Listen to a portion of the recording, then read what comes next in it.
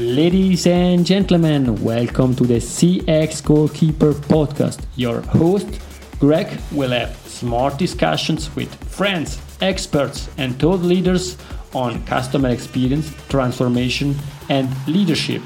Please follow this podcast on your preferred platform. I am sure you will enjoy the next episode with the guest I selected for you. Ladies and gentlemen, tonight it's really a big pleasure because I have Jessica Noble together with me. Hi, Jessica. How are you? I am wonderful and very happy to be here. It's been a while since we chatted before. Yes, thank you very much. And for the people watching to this video and not listening to the podcast, we see a nice background that you have. You have two nice books behind you. Could you please share with us which books are? So one of them is Customer Experience 3, which is actually when we had a chance to collaborate. And the other one is the 5 customer experience mistakes that are causing profit erosion. It's really interesting. And I think this will be also the topic that we are going to discuss today. It's about return on investment, speaking about customer experience, not the fluffy things that everybody's thinking about, but it's really creating return for companies. We will deep dive in this topic in a few minutes, but before that, we would like to learn a bit more about you, Jessica. Could you please introduce yourself and highlight your career step that really bring you to this role that you have now? Yeah, so Jessica Noble. I live in the States, in Southern California. So if anybody knows where Orange County is, I'm much further south than that, right near the border to Mexico. I have been working in customer experience for a long time, and I actually started in it before I knew that customer experience was a career or a discipline, probably about 20-something years ago when I worked for Nationwide Insurance. And it was probably about 7 years, maybe after that, that I realized what customer experience was, and I dug into it and realized I had been doing some of the things that practitioners of customer experience focus on, but really started to understand all of the things that customer experience practitioners do and leading practices.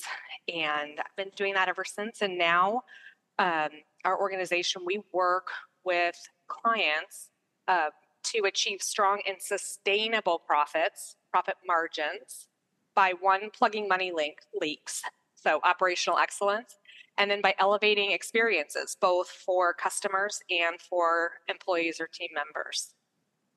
Thank you very much, Jessica. You are already touching the relevant topics. You are too quick because there are still one question I would like to ask, but I really like that you are straight to the point, and also reading your books, it's quite clear and we feel and understand that. But before that, which values drive you in life? Oh, my life. So I would say there's really one very significant one that anybody who works with me probably knows and or will recognize, and that is that I believe in treating people with respect and kindness. And by kindness, I don't mean niceness. I mean radical candor.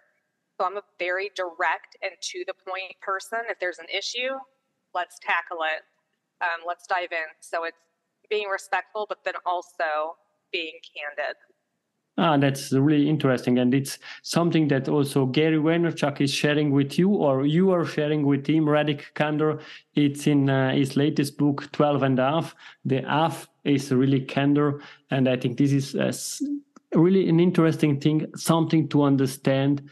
And if it's possible to apply even better, because I think it's key in business and also in life.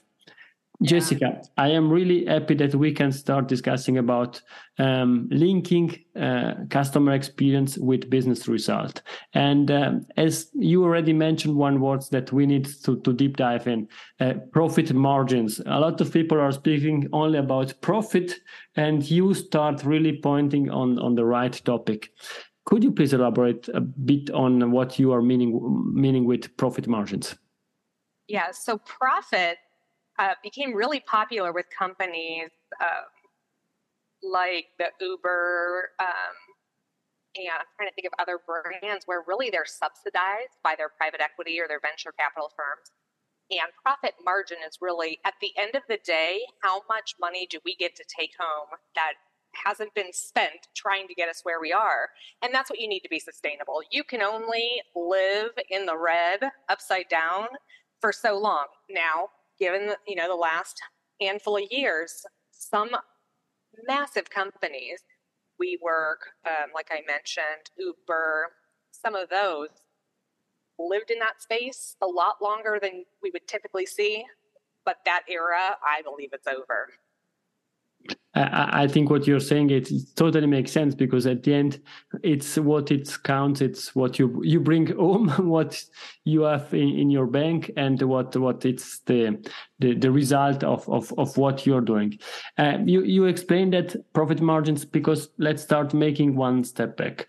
Perhaps why is return on investment so important when we are speaking about customer experience?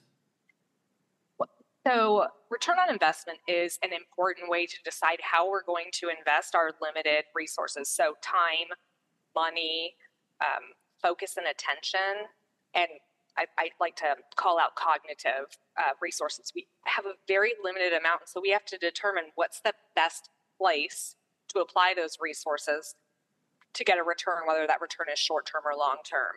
And that is why ROI is such a powerful tool to determine that, and then to continue to stay in sync with return on investment, because it does change over time as factors change.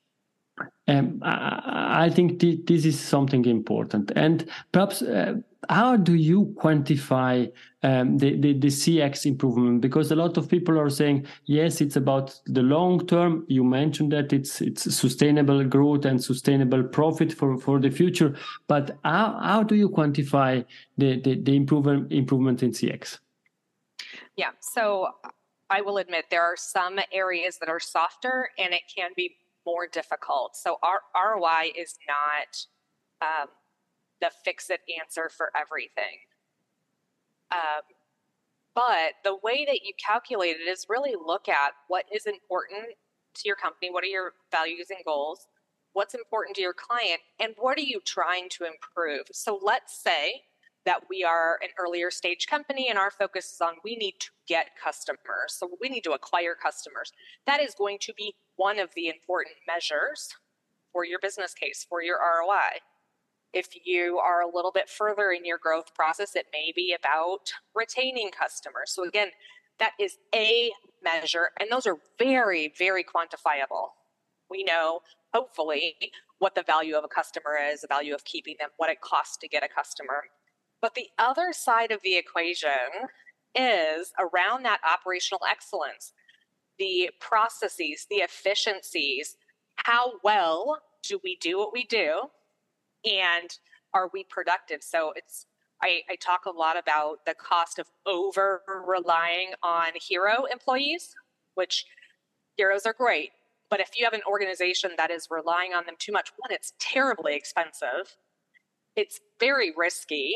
And it's ultimately going to affect your customer experience in so many ways. It's not scalable. And so looking at both how can we improve the top line and how can we improve or reduce the bottom line is really the simple way to look at ROI. Understanding two things. Not everything is super easy to quantify and to kind of prove out the thinking. You may have hypotheses. We think if we do this, it's going to do this. So that's a given. And then the time horizon, which you mentioned, if it's going to be more of a long-term return or short-term, and calling those out. And if you can incorporate references to where we've seen that before, benchmarks, research, that's great. And sometimes it is just something that people in business know, that if we invest in A, that it is going to be a longer time horizon.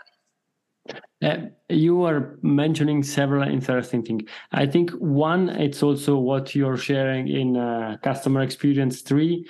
It's these heroes, or this it depends day, that it's important to have a consistent service. Could you please elaborate a bit on that? Yeah, one of my favorite topics that you mentioned is the chapter in the book, and it's called the It Depends Trap. And that is, if my experience with your business is, working with you or working with that brand, is it good? Well, it depends. If I call on Sunday, or if I go to the website on Tuesday, or if I have a return, and the answer to all those, well, it depends whether my experience is good. And as you said, it's that consistency piece. If when I go to a restaurant, sometimes it's excellent, the food is great, it's clean, the service is wonderful, but other times it's horrible, I can't trust that experience. And so for me to want to invest my money in that experience, that's probably not where I want to go unless I'm a gambler and and I don't mind surprises. And so companies that can provide that same level, that same quality of experience, and one key is for a similar level of effort on my part as the customer. That is key. So I may get the same outcome, but if it requires a lot more work from me this week than it did a week ago, a month ago, which that's a lot of times one of the key is that customer effort. If that varies wildly, then I get into my experience. Well, it depends on the channel that I engaged with, etc. No, I think that's a great example. And the other thing that we were also discussing in the pre-recording is I started working in a hospital roughly 1.5 years ago, and we wanted to start a customer experience or patient experience transformation. It's everything about making the life of our employees and our patient easier. And basically, when I started, companies started contacting me. Do you want a customer experience platform? Do you want a voice of the customer tool? And by the way, you need to put everything on cloud and so on. And for me, and I would like you to explain that, it's extremely difficult because I can start making investments, spending a lot of money on technological solution, but I don't know if I need them because it was at the beginning. And I think a lot of companies invest a lot of money on having 200 different channels and on the best-in-class voice of the customer platform, and they're not leveraging that. And everything need and must be on cloud from day one and so on. I think there are clear advantages of using cloud, but at the end, as you were saying, it depends on how you're progressing, what you're doing. What's your view on that? Yes, so I'm a really simple person in terms of when you get started, and that is using a 2x2 matrix where you are taking all of the problems and solutions and plot them based on the level of impact you think addressing it's going to have and the amount of effort. And its order of magnitude. Is it going to be a massive effort to fix it and a massive impact? If so, that's probably going to be a priority, but it's going to be a longer term one. But then we get into the things that are relatively lower effort and high impact, those low hanging fruit or quick wins.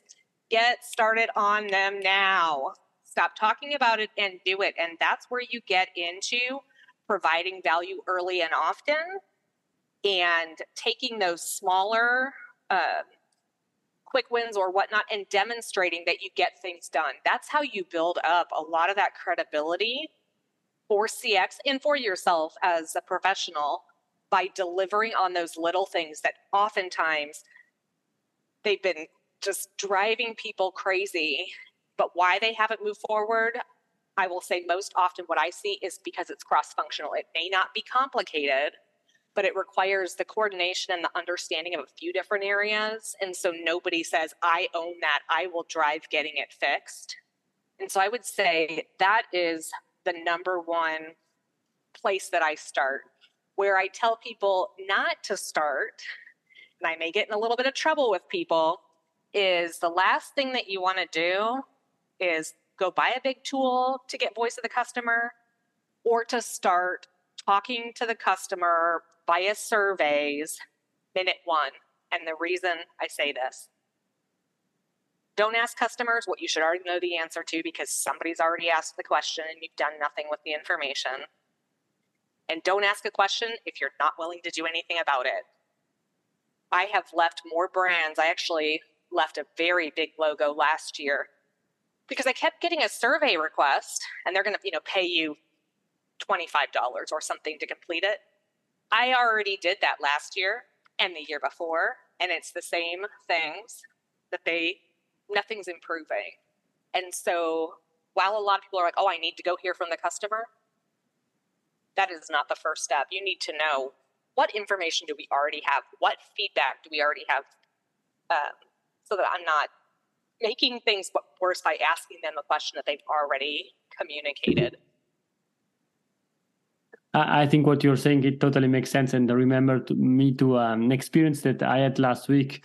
I contacted a bank because I had a money transfer issue, and they explained me pretty well and in a clear way that they were not guilty for this mistake, but the other bank did the mistake. And then they said, okay, now we are going to close the chat. And then it popped up an automatic survey. Are you satisfied with this service? And I answered, no, I am not satisfied.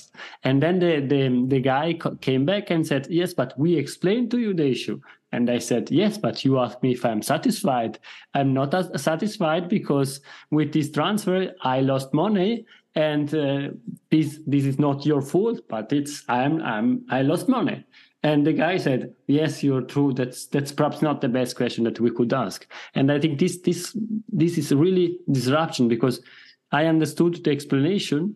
I accepted the explanation, but don't ask me if I'm happy with that, because I'm not happy that I lost money if they weren't guilty. So I've been in that spot. And yeah, those things, they drive me crazy when they end the call and say, it was wonderful to serve you today. And all their answers were no, no, no, we can't, and no. It was wonderful to serve me. You didn't serve me anything other than no. Exactly. Perhaps one question. You are also often involved in this discussion about the return, the profit, and so on. But there are also additional things that can quantify how good this transformation are, but are more fluffy, like brand awareness and all this stuff that you cannot quantify in numbers. What's your view on this topic? Yeah, so I would say two things. One, there is no single way to measure everything. So you can't quantify everything with a hard number. That said, you have people who try and quantify everything, but they have horrible assumptions behind it. And then you have some people who think everything is too hard to even try and quantify. And so you have to come to the middle. And one of the things I would say is, let's say you're really struggling and you can't quantify. Is there a way to test out your hypothesis that says, I think if we do this, this is the benefit we'll get. So let's make a really narrow investment and let's test our hypothesis. So that is one way to do it. The other, for things like brand awareness, and there's a lot, we could talk about that all day, but as I would ask the question, what happens if we don't do anything and people aren't aware of our brand? What is the cost of not doing anything? And then people start to think, oh, well, we get a lot of our leads based on natural search results or referrals because people already know our brand, or not referrals, but because of name recognition. Because they've already seen it. And so they're aware of a brand when they go at any point in their life looking for something. And so that's another way to frame it. And it usually shows us just how much of that is quantifiable, whether it is in reducing the cost of acquiring customers or, kind of the other key elements. Thank you. Perhaps one question, and I think that's something that there is, from my point of view, no answer, but you can give guidance to the audience. This customer experience transformation, it's a program, it's a lot of different initiatives and projects. But this is one or several projects that are going, and there are progressing, but the company is doing a lot of different things. They are changing products, they are doing this and that. And therefore, it's often difficult really to link back after 6 months, after 1 year, what was the cause or the effect of something. What's your view on this topic? Yeah, so I think we have to look at how we should be measuring what we're doing. And part of that is define those with the end in mind. What are we going to be able to reasonably measure? So if you're a smaller, less mature business around data, don't base your case around things that it's going to be so expensive to measure that you lose your ROI. And so I think that is one of the biggest pieces. And the other is, I love to, you go into an organization, one, you understand the company's goals. What are they trying to accomplish? But then for every area of the business, what are they trying to do? And then match up your customer experience transformation strategy with what they're trying to do, a lot of it being operational, not all of it. And a lot of times we'll see that they are two sides of the same coin. If we invest money in this customer experience improvement or this operational improvement, we're solving the same problem. And so what are they measuring? Because if we can help another area of the organization hit their goal, oh, now we're getting momentum. And if we can do that with a few areas and tie in what they're trying to do to our big picture vision, that's how you create that sustainable vision that has momentum across the organization, rather than designing a customer experience transformation kind of in this little silo that is totally disjointed from what the rest of the organization is trying to accomplish. We can actually be that framework where we're plugging in, this is how it fits together, and this is how what they're doing gets us to where we need to be with customer experience. This is how what they're doing. And then invariably we'll identify some gaps or overlaps. Well, overlaps, that's a great thing to raise because probably means we're spending twice as much to do something. Or the gaps, and we say, you know what, we'll take initiative to help figure out how we close that gap. I think that's really interesting. You start collaborating with the other departments, and this is for sure one important thing that we help them achieving their targets. But how we can explain to other departments the importance of customer experience? For example, also the finance team. Yes, so CFOs and finance teams are actually, they are my favorite to work with. And I'll just give a kind of a quick little, I don't know, quite a story, but I was on a panel a couple of years ago for a CFO professional association. So all the CFOs in the southeast of the United States. So we had a panel of us, and I was brought in to represent customer experience. And then there was a couple different CFOs on the panel. Well, they probably realized they didn't need me there at all because one of the CFOs, she was what I would call maybe more of a modern CFO. Every answer she gave is what I would have said. She really understood the levers of their business. So the way I break it down, and this is perhaps a little bit elementary, but CFOs, their job is to care about risk and to manage risk, which is really the potential loss of something of value or the potential gain of something of value. And so their job is to reduce the risk of losing it and to reduce the risk of gaining it and or the cost of gaining it. And so when we think about what does a business value most, customers, sales, potentially a few other things like safety. So what are the risks that we encounter related to customers, acquiring them and retaining them, and the risks related to sales, the duration of a sales cycle, the cost of a sales cycle, those types of things. And CFOs care about effectively managing the risk. And in order to effectively manage risk, they need to be informed with meaningful and timely information. And then they, want visibility into other things like customer profitability, service consistency, and those types of things. Again, these are modern CFOs that really understand what is impacting the risk that they're looking at. So when you have one who understands that, they speak our language almost faster than we do. And when they don't, that's when we can kind of bring them back to the basics that will make sense to them. And I'll give an example if that's okay. When we think about having a bad experience, and we can kind of personalize it when we're talking to someone, every other key metric in a business is going to show kind of that the trending is going to be impacted. Now, you may not be able to see it in the volume of transactions or experiences, but when people have bad experiences, well, the cost of sales goes up. And sometimes that's because we can't get references. in a more of a B2B situation because people are having bad experiences, so we can't find references. Cycle time, that goes up. Maybe it's because they need more convincing because they've heard word on the street is there's bad experiences. Well, when the cost of a sale goes up, our margins, that's automatically eating into our margins. It's similar when we look at bad experiences. Now customer complaints are going up. Dealing with those complaints requires operational time, and so the cost to serve goes up. And both of those now are eating into margin from the other end, from the bottom side.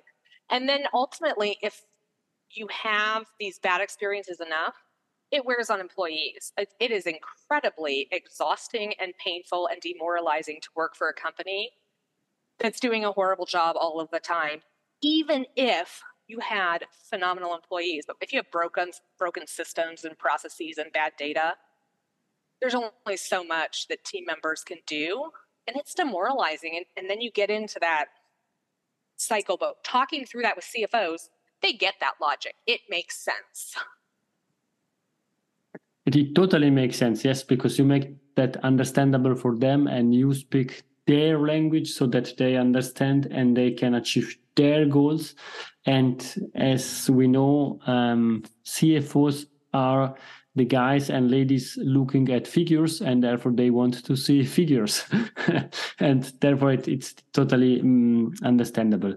We are coming to the end of this game, but I still have one question. It's not related to return on investment, to profit and loss and profit margins, what we learned today. It's in 10 years from now. We are back on the CX Goalkeeper podcast. Jessica is together with me. What we are discussing about? There's going to be a lot of things, but I would say I'll pick two. One of them, which is super timely, I would say is around technology like ChatGPT and really artificial intelligence in general. I think we will still be talking about how to bias proof it, and we'll still be in the fight of what is appropriate to regulate and what is not. So I think those will be still two of the big topics, even in 10 years. The other one that I think is, I'll pick an example, sentiment analysis. So this is just an example. I think we're going to be getting into more and more nuance of what that means and what we can do with it. And then potentially, or probably likely, there will be a way to take that intelligence and automate the next action. So if you have intelligent process improvement, it diagnoses a problem and it self-fixes. Same for customer journey. It, understands the customer and then it decides the next action. And we see little glimmers of this here and there, but most of it is based on just pure artificial intelligence as opposed to machine learning models and the capabilities that ChatGPT has given us a glimpse into. And so I would say those are probably the two big ones. I will put the conversation on our calendar for 10 years from today. You are more than welcome. And I think then you can again explain how to get the approval from the CFO to invest in such tools, because I think this will be big investments. Yeah, I think so. Yep.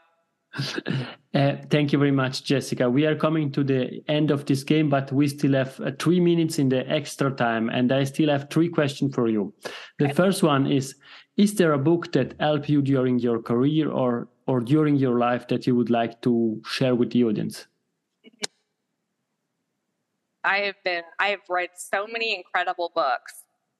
So rather than telling you the most impactful, I'll pick one of the more recent ones that I've read that was very different than other books I've read. And it's called Thinking in Bets, How to Make Smarter Decisions When You Don't Have All the Facts, which I think ties into what we've been talking about. And it's actually written by a professional poker player. And yeah, it was interesting. Someone recommended it to me, and it's not a book I would have picked up otherwise. But one of the key things she talks about is you can't gauge the quality of a decision by the quality of the outcome. So if in poker, 99% of the time this move is your best bet, well, 1% of the time it's not. But that doesn't mean it was a bad decision just because you got a bad outcome that 1% of the time. So I highly recommend that book. I think it's a really good way to remind ourselves how to make good decisions and then how to evaluate them after the fact. I think that totally makes sense. Thank you for this suggestion. And I'm quite sure that people will have some questions, some to ask you. What's the best way to contact you? Yes, so I am on LinkedIn, Jessica Noble. And actually, when you go to the LinkedIn URL, I got the / Jessica Noble, so I'm pretty easy to find. I would say that's the biggest one, or on there's my email and phone number. I'm also on WhatsApp, which is also an easy way to connect. Thank you very much. The question that I still have is where we can find your books.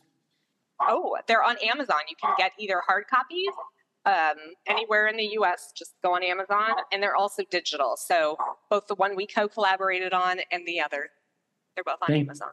Thank you very much. We are coming to the last question. It's Jessica's golden nugget. It's something that we discussed or something new that you would like to leave to the audience. I think mine is find the people who are passionate about operational excellence in your organization.